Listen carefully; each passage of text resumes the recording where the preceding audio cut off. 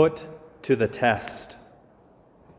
Yesterday, for the first time in about 460 days, there was an NAU football game. The team took the field. There were no fans, although they had those cardboard cutouts, and so they're scanning the crowd. And then I was like, "Hey, there I am." But anyway, so here we are. NAU's down by 5 points. There's 53 seconds to go, and we stopped Southern Utah on our 19-yard line. We marched down, and there's 2 seconds left on the clock. We're at the 2-yard line. Keandre hikes the ball, rolls left. The receiver cuts across, and he just lobs it up and catches it. Time expired. NAU wins by 1 point.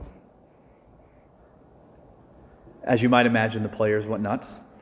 And they were so excited. At halftime, though, they were interviewing the vice president for intercollegiate athletics, and he shared how difficult the journey had been. That a year ago, when they were just starting spring ball, it got shut down. And then in the summer, they were doing practices and things, but then they kept having to shut down because of COVID protocol. And then, are we going to play in the fall? No. In spring. And he said it's been so hard because there's so many unknowns. It's been so difficult that this journey has been hard. It's been hard to keep the players motivated. That they feel it's hard to keep them encouraged. But here's these guys who persevered, who kept going. And then yesterday, they experienced what could be one of their greatest wins, one of the greatest experiences that they'll have in NAU football. The greatest danger to yours and my Christian walk is discouragement. It's when the road gets long and it feels like it's never going to get better, where we just keep taking it. We're like, is this ever going to stop? That we can lose the heart to keep going. We want to just throw in the towel and say, it's just not worth it. God knows that. God knows the human condition. And so the Father allows this moment today in our gospel where Jesus takes Peter, James, and John up the mountain. And Jesus knows what's going to happen. Or God knows what's going to happen. That Jesus is going to suffer. He's going to die, and the disciples are going to be demoralized and flee. And it's going to be really hard to hold the faith when everything falls apart. And so God gives this moment of glory where they can see the glory that Jesus has, the glory that God has for all of us, what's in store for us in heaven. So that hopefully they can hold on to that glory, that they can keep it before them, and that can be their motivation day after day of living the walk. I like in the first stanza of our psalm today, 116, the psalmist says, "I believed even when I said, I am greatly afflicted." That's hard. That when I'm greatly afflicted, it's the easiest time to just give it up. But the psalmist encourages us that in that place of great affliction, to keep believing, to keep hoping, and to keep going. It's not easy. I received a text message on Friday from somebody, and I called her back yesterday. It was someone who used to live in Flagstaff, and she shared how her best friend's son is in the ICU and is probably not going to make it. And she's like, "Father, what do I say to him? Like, what do I say to my friend?" And I shared with her just a gentle note that whenever we don't know what to say, it's because there's nothing to say, that it's time to listen. And so I asked her questions like, how are you doing with this? What do you want? Where do you think God is? And she sat there and she said, Before you asked that, I didn't think God was anywhere around here. She said, but yesterday the chaplain came and visited him, and it was very consoling. And she said, even now, as I talk to you and you listen to me and you share with me, that it just helps me to know that God is right here. If God is not right here, it feels like hell. But if God is with me, that if I can lean on His strength to get me through, well, I can do all things through Him who strengthens me. Philippians 4:13. Or in Romans 8 today, we hear, if God is for us, who can be against us? He who did not spare His own Son, but handed Him over for us all, how will He not also give us everything else along with Him? What has God given us? We see this fulfilled from our first reading today with Abraham. We know this is one of the stories we know from being a kid, right? That God invites Abraham to take his own beloved son and to sacrifice him to God. And Abraham, in incredible faith and trust, says, I trust more in what you're doing, God. I trust more in what I can't see than what I can see what's happening right in front of me. And God praises his faith.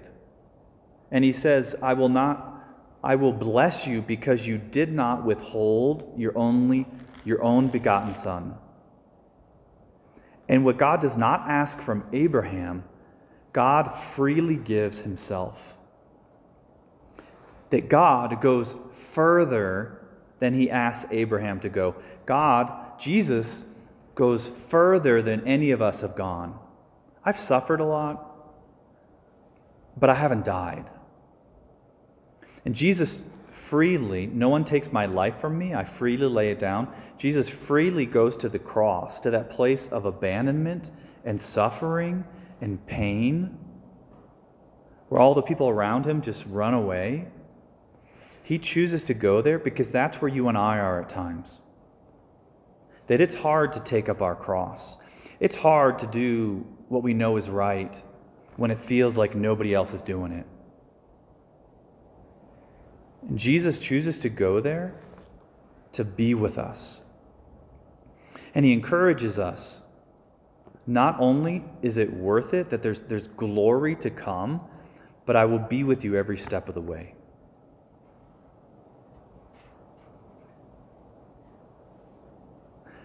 I got a text message yesterday from my brother that his father-in-law passed away. So my sister-in-law's father. And so everybody's texting. I'm like, this is not a text. Hey, how you doing? And I was like, man, I'm sorry. I'm sorry for your loss. And pretty quickly, it had been a couple days apparently. He said, no, it's okay. I was like, what do you mean it's okay? He said, Matt, he calls me Matt, right? So he goes, my wife's father, like he was a deacon for over 25 years. That he's like, do you know how many people he's visited? How many people he's brought communion to? How many people he's listened to and given blessings to?